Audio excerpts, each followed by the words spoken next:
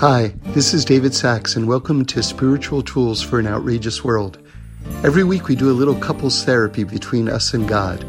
It's a chance to deepen and explore our most important relationship. Okay, I'm glad you're here. When you open up a deep book, there's a certain body of knowledge that the author, the tzaddik, the sage, assumes that you already know. And so a lot of what he's talking about is like very exalted. But the problem is that it's being received by people who don't have that foundation. And so you have a very odd transaction taking place where these very high-level thoughts are now being understood as very sort of introductory thoughts. So it's this weird mix where you kind of get it, but you kind of don't get it at the same time. I'll tell you, just in my own personal experience, I can't recommend more the books of Rabbi Aryeh Kaplan, and he has so many of them, and I think many of you are very familiar with him and with his work. He's an unbelievable Torah personality who left the world at relatively a very, very young age, and sort of like one of the legends around his death was that he was just revealing too much. Can you imagine? He was writing books on the Zohar and the Bahir and the Sefer Yetzirah and translating these things into English. And at the same time that he was like this awesome, awesome Torah scholar, he was also this very advanced physicist. And I heard from someone that Robert J. Oppenheimer, who was the head of the Manhattan Project, which built the first atomic bomb that ended World War II, right? And ushered in the atomic age, that toward the end of Oppenheimer's life, he just needed someone to kind of just sit with him, almost like a secretary, just who he could just talk physics, like he could kind of work out his ideas and just have someone who could follow him. And so, believe it or not, one of Rabbi Kaplan's jobs toward the end of his life was just to sit there with Oppenheimer. Can you imagine what level of physics you had to know? In fact, Rabbi Aryeh Kaplan, I heard this from someone who was best friends with him, and he told me that his math IQ was so high that it couldn't be measured. And what does that mean exactly? Because that sounds like a little bit like maybe embellished, right? Or as a turn of phrase. It's so high it couldn't even be measured. No. He actually meant it. And this is what he meant, which is that this particular IQ test was in part measured on how long it took you to answer the question. Do you understand? Okay, fine. So now listen to this. As soon as they asked the question, he had the answer. Like immediately after they asked the question, he already had the correct answer, which means that they literally couldn't measure his IQ. The fact that he didn't have to think at all made it impossible to truly gauge the fullness of his brilliance. Isn't that something? Amazing, right? Rabbi Kaplan gave people like me, people like us, such a gift because he took a lot of the classic works of Judaism, which were only in Hebrew, and were basically just kind of like off limits to anyone who really didn't really kind of grow up in the system and had really advanced in the system. And he made them accessible to an English-speaking audience. Now, does that mean that you really understand what these texts are saying? Well, I mean, if you want to be intellectually honest, you absolutely don't understand what these texts are saying.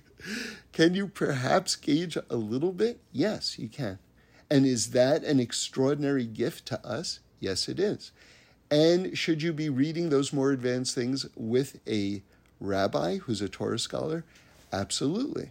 Because those little bits that you think you understand, you absolutely have the potential to not understand it all and to twist into something that they're not saying in the slightest. So it's an opportunity that he's given us, but it's an opportunity that comes with a lot of caveats and a lot of humility that we have to exercise, because he's leaving it up to us to know that we don't know. And kind of the problem is that so many people are in such a rush to know, because they have an awesome, authentic hunger. But they also have to understand that certain things can't be digested right away. And that you have to be a little bit disciplined in terms of your intake of the esoteric. Because everything needs foundations, and then foundations upon foundations. So I'll give you just a very kind of horrific example of what I'm talking about. It's just something I heard about one time, but it sort of kind of stayed with me in a kind of one of these things, bits of information that's haunted me a little bit. Which was, can you imagine, what it would be like to survive being in a concentration camp? I can't. But there are examples of this, apparently, very tragic, just super tragic. There are people who actually survived Auschwitz and places like this. And then when the people came in with food, these were people who were, like moments away from starving to death. And then all of a sudden there was all the food you could eat, right? They died from the food. They died because they were so hungry, their bodies couldn't metabolize the food. So, there are a lot of different kinds of deaths. And that's a physical death that we're talking about. But if someone sort of like advances themselves too quickly and doesn't know what to do with this type of information, they can experience a different kind of death, right? Sometimes, ironically, it can even lead to disbelief. You wouldn't think that something that's so exalted and such a high level of teaching and information could lead to disbelief, but it can lead to disbelief if the person doesn't know how to understand the information. Then they go, oh, it means that? And it's like, oh, I could never believe that. But they didn't understand what it was saying to begin with. Do you understand? So there's all sorts of things that we have to be careful about. But what I'm trying to say is, getting back to this initial thought about how people can communicate like the tops of mountains. And for us, when we're just starting out, a lot of times that's the first things that we're learning. So we're standing on these tops of mountains at street level. So it's a little bit crazy. But it's the experience that I've had in learning Rabbi Kaplan's books, because I first started out reading his primers. Now, he's got these like amazing introductions to the mitzvahs. To mikvah, for instance. He's got a book. You want to know about the mikvah? He'll tell you about the mikvah in just a few pages. Amazing stuff. Tefillin, you want to know about tefillin? He'll tell you about tefillin. And he writes in these clear, easy to understand sentences. And then you look at the footnotes and your brain explodes. This is from the Zohar. That's from 8 different Talmudic passages all over Shas that he's put together.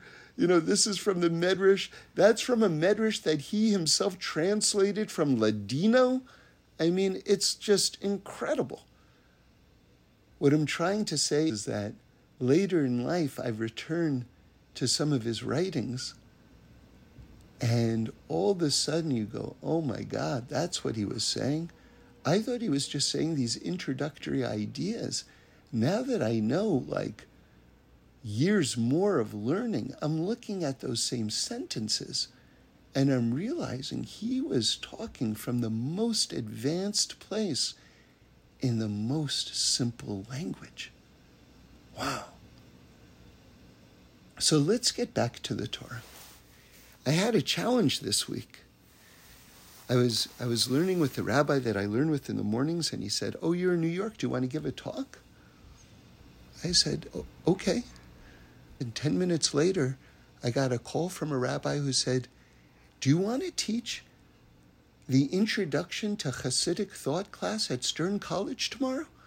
And I thought, okay, I'll try that. So I was thinking, how am I going to introduce Hasidic thought? Now, it wasn't the first day of the class, but it was a wonderful opportunity for me because I sort of wanted to explain it to myself, which, by the way, is all these talks. All these talks are only an outgrowth of me trying to explain these concepts to myself. Just so you know, just in case you were wondering. This is not me deciding like, oh, wouldn't it be fabulous to teach people Torah. That's not what's going on here. This is just all an outgrowth of me trying to understand these ideas. And at a certain point I was like, oh, maybe I can share my understanding of these ideas with other people. They might be interested. Just in case you're wondering what's going on here. Anyway, so let me tell you, because I had to kind of really focus it. And then we're going to build some teachings on top of this, okay? But what I wanted to share, and I'm kind of cutting to the middle of what I told them, but what I want to share is the following. You see, over here, I have a Torah book, and a lot of people, their relationship with God is when they open up a book. Now, that could be a Torah book, that could be a prayer book, but when the book is open, God is here, right? Or even when they walk into, say, a house of worship, right? When they walk into a house of worship, God is here. But that's really problematic because God is never not here. And so the whole idea that I relate to God when the book is open, that's not it.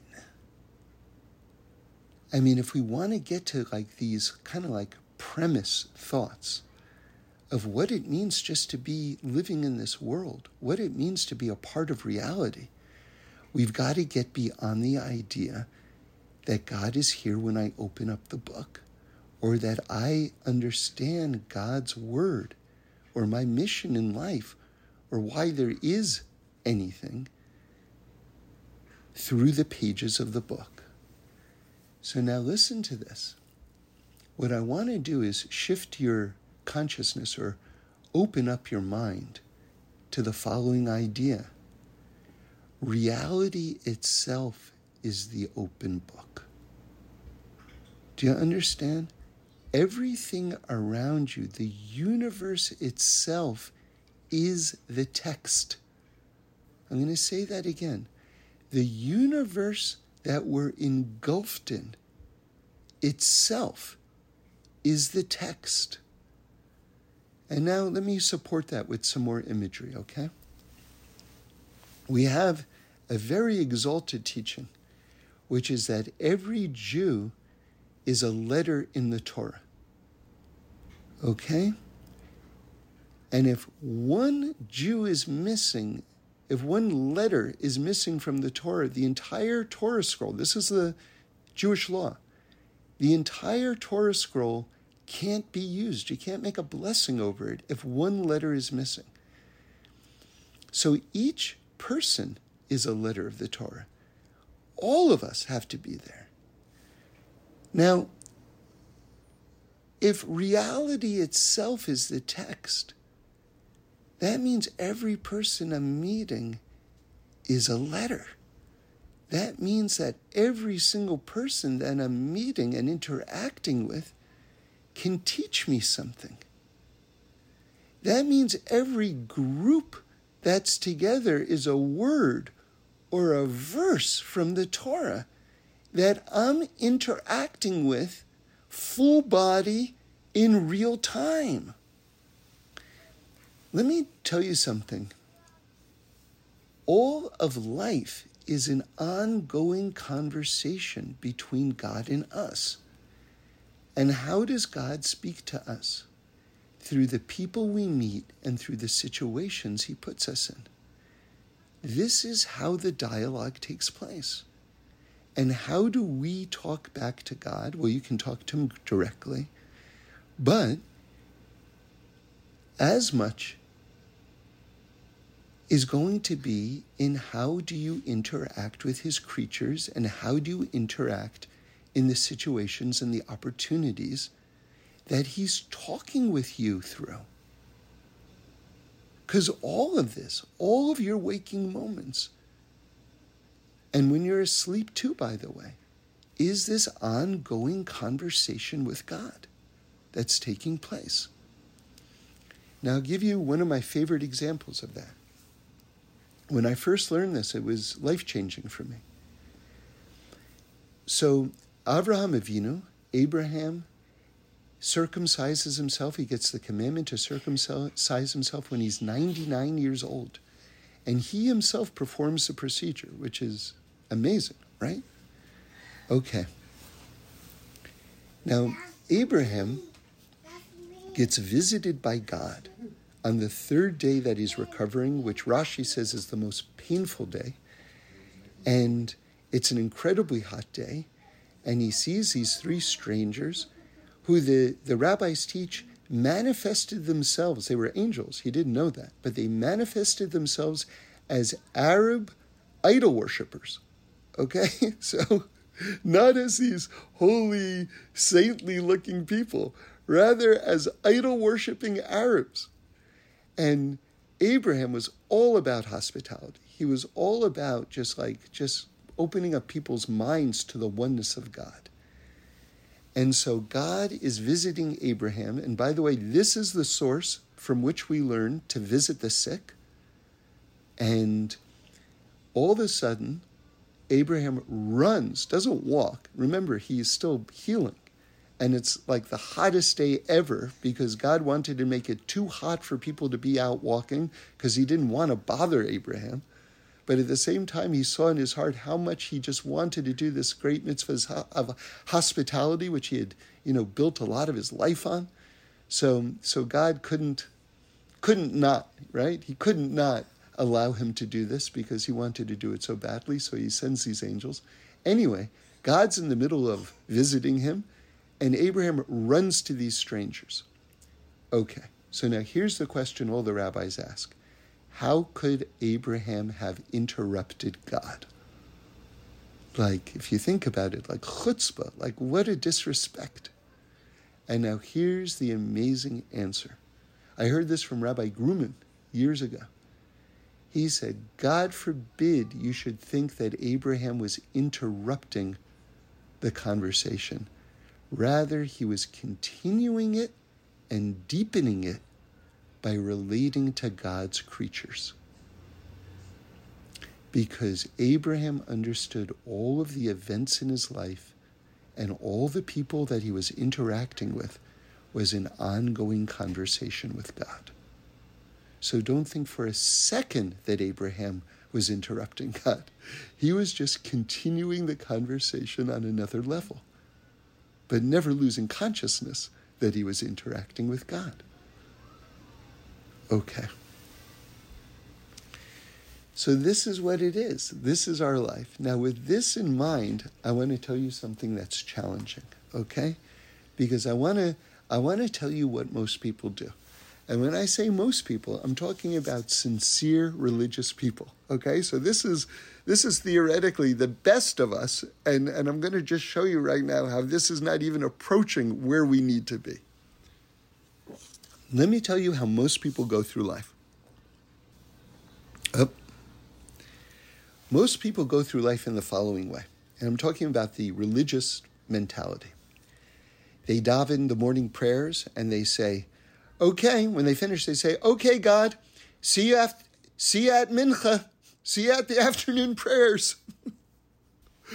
Or what happened? What about in between, right? What about in between?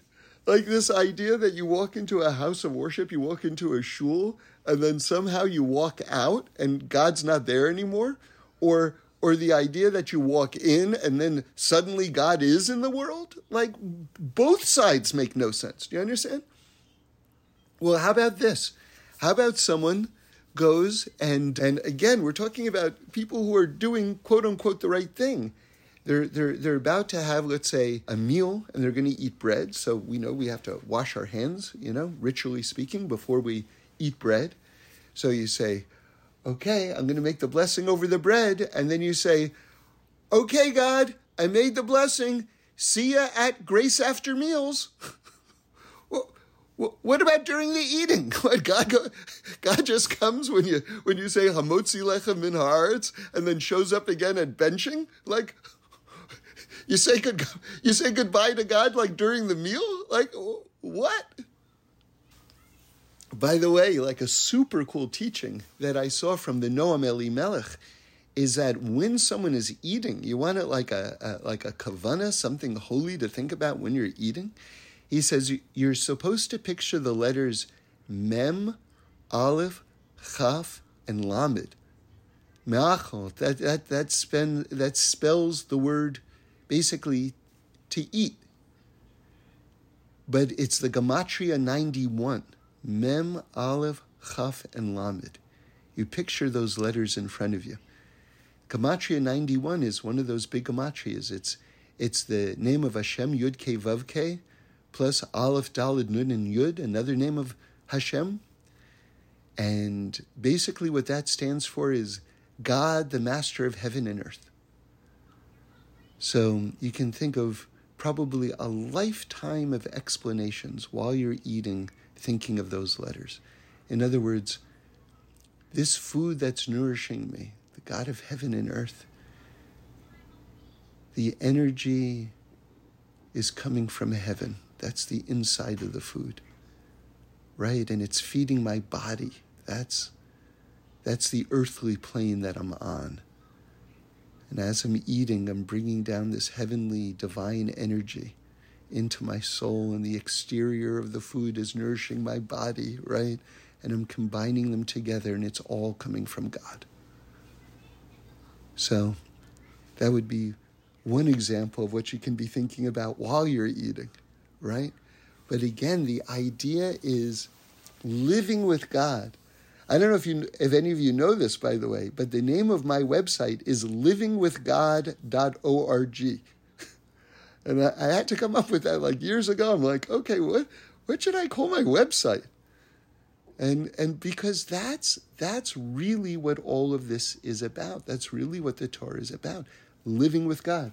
I've told you before, Rabbi Green once said something great about movies. He said, the classic, like, romantic story structure is boy meets girl, boy loses girl, boy gets girl. And many of these sort of like rom-coms and things like that, romantic comedies, end with the wedding scene, and then that's the end of the movie. And Rabbi Green says, I want to know what happens next. That's when I'm most interested. Like, now that they have each other, how do they live together? And so that's the idea between us and God. We have God, God has us. Now what? How do we live together? That's really the foundation of our experience during these, decades in a body, right? Like, now that we have each other, what do we do? Okay. So now I want to go deeper. So we just got the Torah at Mount Sinai. God never stops giving us the Torah every single moment. And this whole idea that reality itself is the open text, and that all of our lives are this ongoing interaction with God. Okay, let's go deeper into this idea. Now, one of my favorite verses, psukim, in the whole Torah, and I love it for so many different reasons, but one reason, I'm going to read it to you in a second, one reason why I love it is because it sounds like there's absolutely nothing happening in this verse.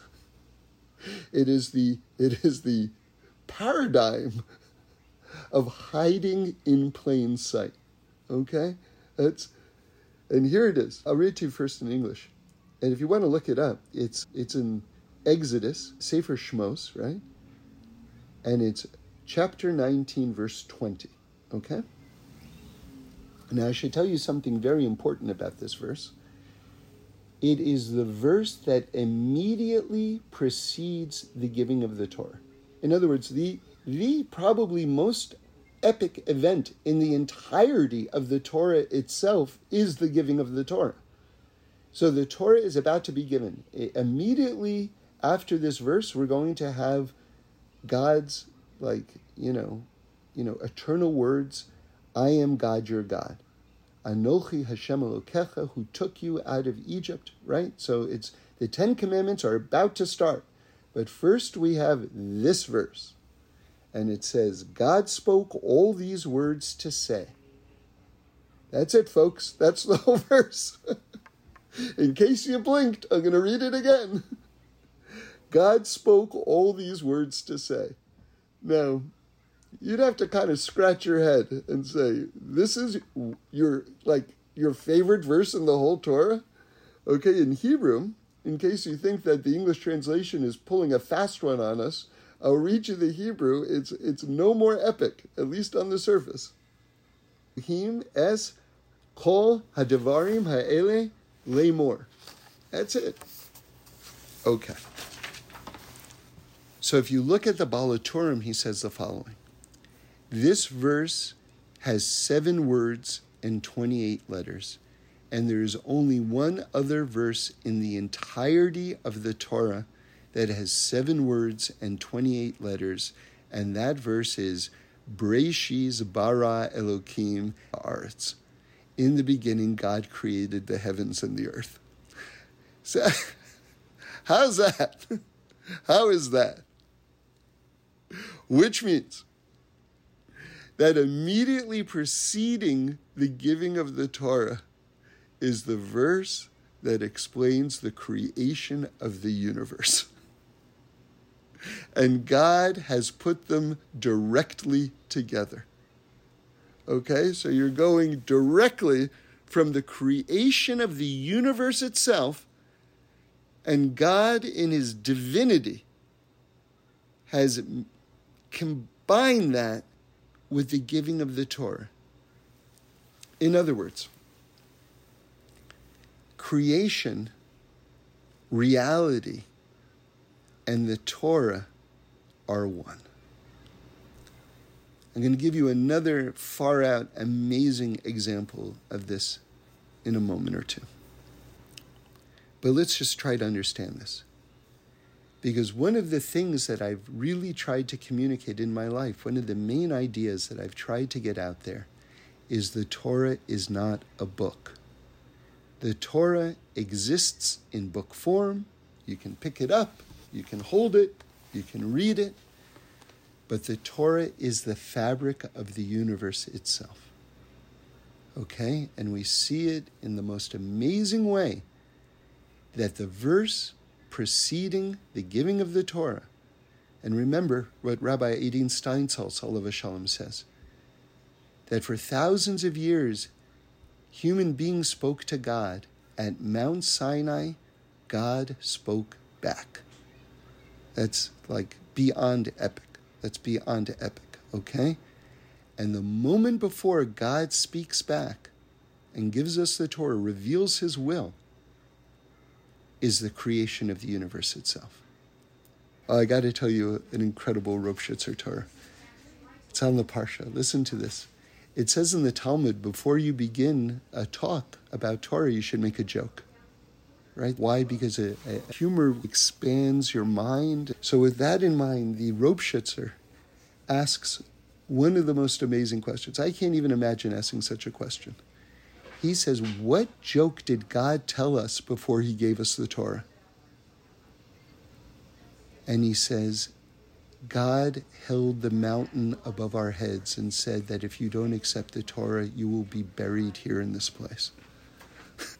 Wow! I mean, your head can explode from a teaching like that, right?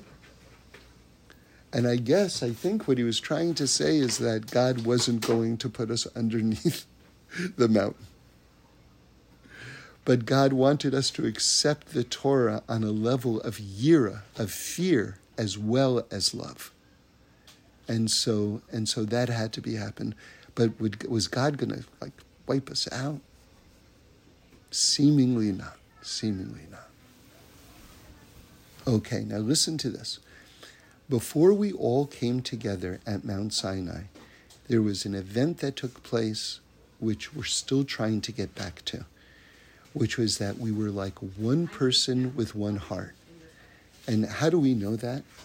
Well, Rashi teaches us because the Torah uses these words, Vayichal, and the Jewish people encamped in the singular. Remember, there were millions of us. It says in the singular, Vayicham, that's singular, we encamped around Mount Sinai. So what that means is we were like one person with one heart. Okay. Now, that phrase, Vayichan Sham Yisrael, well, let's just unpack that for a moment. What that means is that before we got the Torah, we had to be unified together as like one heart. In other words, what kind of vessel can hold the Torah which is bigger than the world itself? How can you fit an ocean into a Dixie cup? How do you do it? Well, if all of our hearts join together as one, we make a vessel that can hold something even bigger than the world itself. If all of us join our hearts together, we can make a vessel that can hold something even bigger than the universe itself. And that's what happened. And so this phrase, is the gematria, says the Jikover, 955. And now he makes a correlation which is like in the stratosphere. 955, this idea that we all came together as one, is also the following words. Now the ancients wanted to say that the material universe can be broken down into four substances: air, fire, water, and earth. Those are the four essential elements of the physical universe. All right, in Hebrew, that's Eish, Mayim, Ruach, and Afar. Okay? Air, fire, water, and earth. When you add up those Hebrew words, it adds up to 955. Meaning to say that when we came together as one to receive the Torah, we united all of the elements of the universe together as one also. We brought harmony to creation.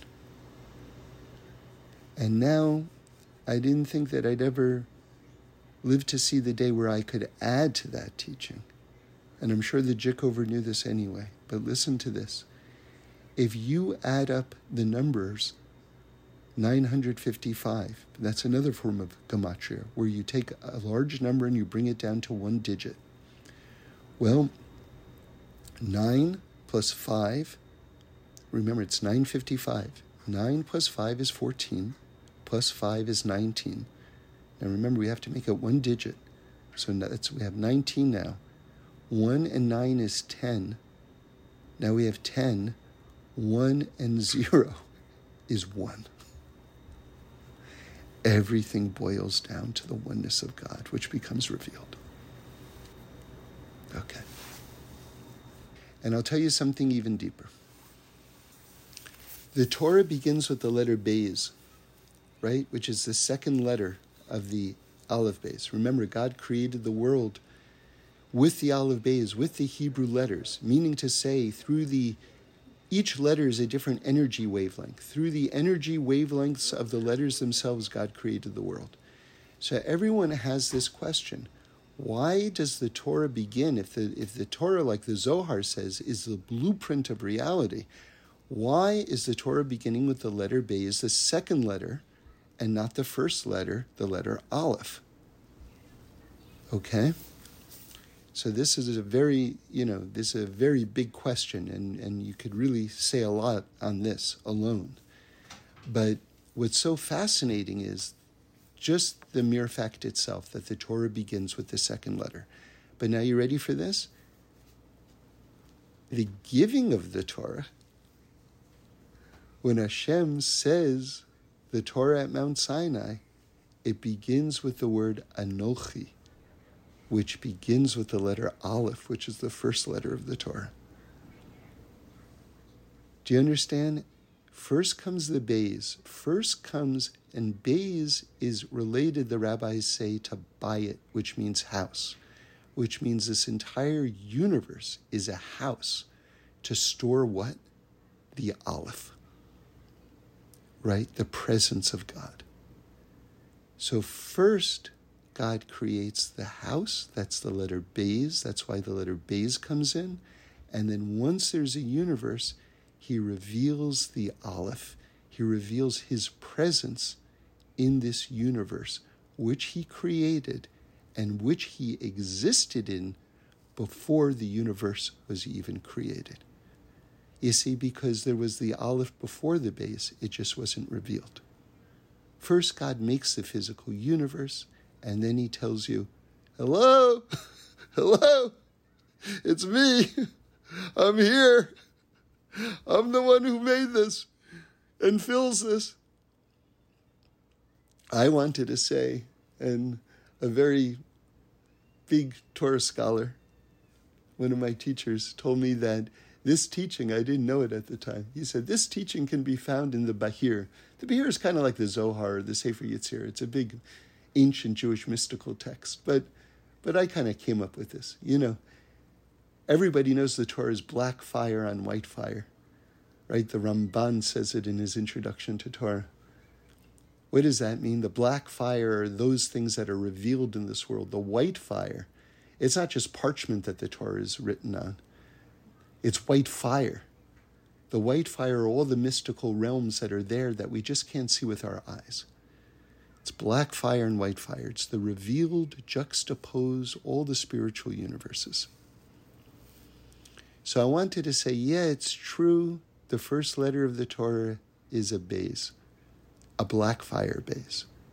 But before that, there's a white fire Aleph. So you can't see it with your eyes, right? But kaviyochel, so to speak, that's God, because God existed before the world was created. Okay. So the Torah is not just a book. The Torah is the fabric of the universe itself. And then it gets kind of like condensed down into the form of a book. So if you were to follow each letter of the Torah, the black fire letters of the Torah, and you had some sort of mystical ladder that you could climb, you would climb from one dimension to another dimension to another dimension, and you would see that the Torah exists on an energy level, right? All these letters exist in the higher dimensions, and that the angels are learning the Torah, the same Torah that we're learning, but they're learning it within the context of the heavenly dimension that they're in. When Moshe debates the angels don't want the human beings to have the Torah, because they're like, people made out of flesh and blood are going to be learning your holy Torah? It's not appropriate. The Torah is too holy.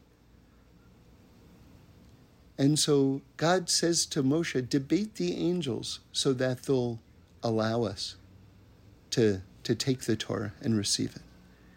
And Moshe makes a series of arguments which are so, at first glance, unspectacular. He says, do you get tired that you need a seventh day, a Shabbos, to rest? And the angels are like, well, now that you mention it, we don't get tired. Do you have parents that you need the commandment to honor your parents? And they're like, actually, we don't have parents, And Moshe Rabbeinu goes through all the 10 Commandments and everything like that. Now, why were these arguments like so amazing to the angels, because the angels were like, wait, you mean you, creature of flesh and blood, have another creature of flesh and blood that you emerged from? And you have to be nice to that creature? You're commanded to honor that creature? Like, wow! In the spiritual realms that we're learning those words, we're learning them in a different way. Like, we didn't really imagine that, it's like, but you know what? As much as these arguments are chidushim, are like new revelatory thoughts to angelic creatures, because they're not appreciating it from the human point of view, none of them convince them. There's only one argument that convinces them. When Moshe says, do you have a Yetzer hara? Do you have a negative inclination that makes you not want to do these things that you have to overcome? And then when the angels heard that, they were like, wow, human beings are even greater than angels. Why? Because we'll do things wrong. We'll get a lot wrong. We will get a lot wrong based on the fact that we're walking around with souls encased in hamburger suits, right? Based on that, we will get much wrong. However, when we overcome our physicality, we are so ridiculously beyond that the angels themselves said, you take it. Take the Torah. God bless you. Take the Torah. Take the Torah. Take the Torah. You can serve God on levels that we can't even approach.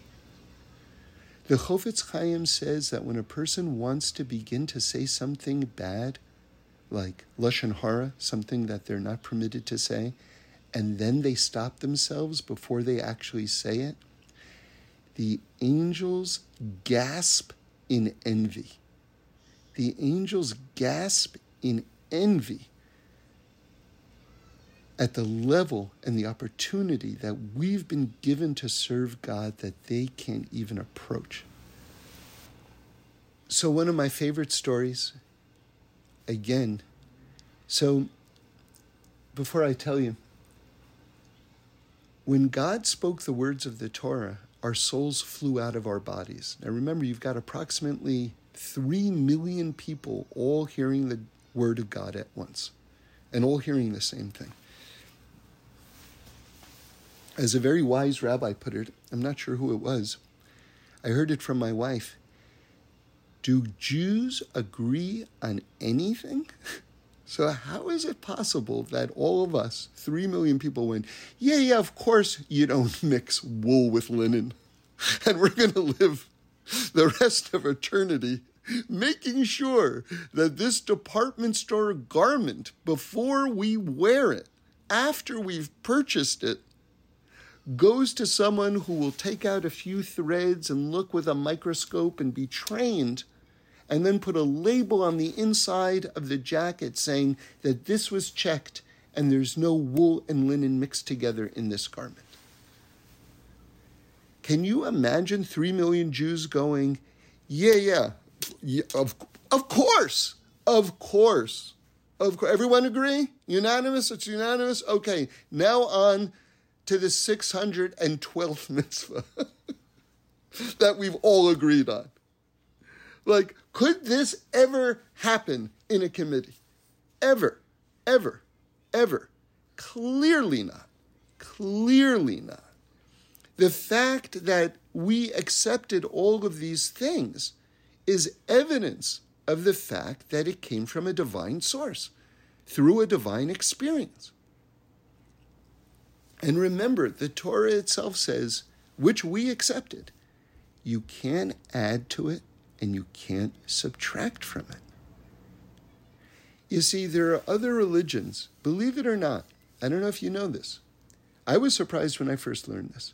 Christianity and Islam both say, as part of their religion, that God gave the Torah to the Jewish people at Mount Sinai. Like, I thought in my ignorance that since they're a different religion that believes different things, that they would deny the fact that God gave the Torah at Mount Sinai. Like, why would they agree to that? But what they want to do is they want to base their religion on this experience, because this is the only time in history God revealed himself to 3 million, 2.5, 3 million people at the same time. No other religion would have the chutzpah to say such a thing, because it would be so easily disproven. And that's why all future religions say there's one prophet and one guy gets it, and he says to the other people, trust me.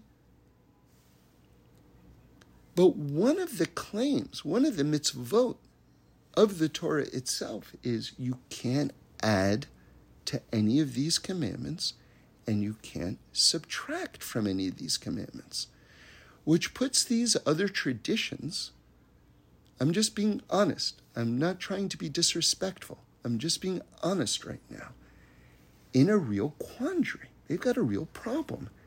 How can they base their religion on an event that says you can't change what just happened? In other words, the very thing that they are looking to ground their tradition in legitimacy makes their approach illegitimate. Again, I say it with all love and with all respect. With all love and all respect. Because we're all God's children. But we also have to speak the truth. So, again, doesn't mean I love anybody any less. God forbid. I love you just the same. But especially in our generation, when so much of what's been handed down has broken down because of the exile, because of the Holocaust, because we've lost all of our tzaddikim and teachers. I mean, there's still a lot of great people out there. I don't mean to speak disrespectfully. But I'm saying that, you know, I didn't grow up knowing anything. So I know that there are many people out there who grew up like me. That's why we have to understand these fundamental things. So pardon me if that ruffles any feathers, but you know, there is an objective truth in the world. And that's scary to a lot of people, because a lot of people, they think that they have that, and they use that as an excuse to kill other people. And that's not our approach. It isn't our approach. You can have the essential truth, and you can love each other at the same time. Okay? That's what we're trying to get out there. And you can have the essential truth and not be obnoxious to other people too. Right? That's also important. Like, you want to build people up. You don't want to tear people down. Okay. So now I can tell you one of my favorite stories, because we're still talking about the greatness of the Torah now. So I attended a class with Rabbi David Aaron in the Old City in Jerusalem, and it was the first class of Israelite, this program he was teaching, and it was an introduction to Torah. So I had been learning some Torah already, but the people in the class, not as much. Anyway, he's standing in front of a whiteboard, and he starts off the first class of the first session. He goes, okay, what's the Torah? Someone raises their hand. It says, a book of laws. He goes, great, book of laws. Writes that down on the whiteboard. Someone else raises their hand. A book of history. He goes, great, a book of history. Writes that down. Then he calls on me. What's the Torah? And I say, it's the infinite compressed into the finite. He goes, okay, let's hold off on that for a moment. But that's what it is. The Torah exists in book form, but it's the fabric of the universe. Right? And it's one continual spectrum. If you were to climb a letter of the Torah, you would go from dimension to dimension to dimension. seeing angels learning the Torah at different levels. Not only that, but when God spoke the Torah at Mount Sinai, our souls flew out of our bodies. And do you know one of the things that our souls saw when it left our bodies? That the Torah is everywhere, right? The Torah is everywhere. It's in every dimension. All right. Now I want to tell you another incredible teaching where you see again that the universe itself is the open book. And all of our lives are the text. And each of us are the letters of the text. The Zohar teaches that the entirety of the Torah is contained within the first word of the Torah, the word Breshis, beginnings, right? Out of beginnings. Now listen to this. The gematria, the numerical equivalent of the word Breshis, is 913. Now the Pischei Sharim, it's a very exalted Kabbalistic text, wants to bring a teaching that this word, Breshis, which is the number 913, you can break that down into two numbers. You ready for this? 613, right, which is the number of the mitzvot, the commandments in the Torah, and 300. Well, first of all, that's pretty darn remarkable, isn't it? That Breshis, 913, has the number 613 just sitting in front of us the entire time. In other words, all the mitzvahs of the Torah are staring us right in the face from the word Breshis, which is the very first letter of the first word of the Torah. Okay, but now what do you do with the other 300? Now this is wild. If you take the holiest name of God, the Yud-Kei Vav-Kei, and you do this system called Atbash, okay, I'm not going to explain Atbash for you right now, but this is in the Gemara, Atbash. It's actually on Daf page Kuf Daled, which itself is an Atbash in the Gemara. And so this is a very ancient way of understanding the Torah on a deep level. It's a way of exchanging letters in a very particular way, like substituting one letter for another letter. Well, since I'm explaining it, I might as well finish explaining it. So you substitute the first letter of the Torah for the last letter of the Torah, meaning to say At, Aleph, and Taf. That's the first letter and the last letter. Where you see an Aleph, you can put the letter Taf. Or where you see the letter Taf, you can put the letter Aleph. Okay, and then you have Bash. What's Bash? At Bash. Beis is the second letter of the Torah.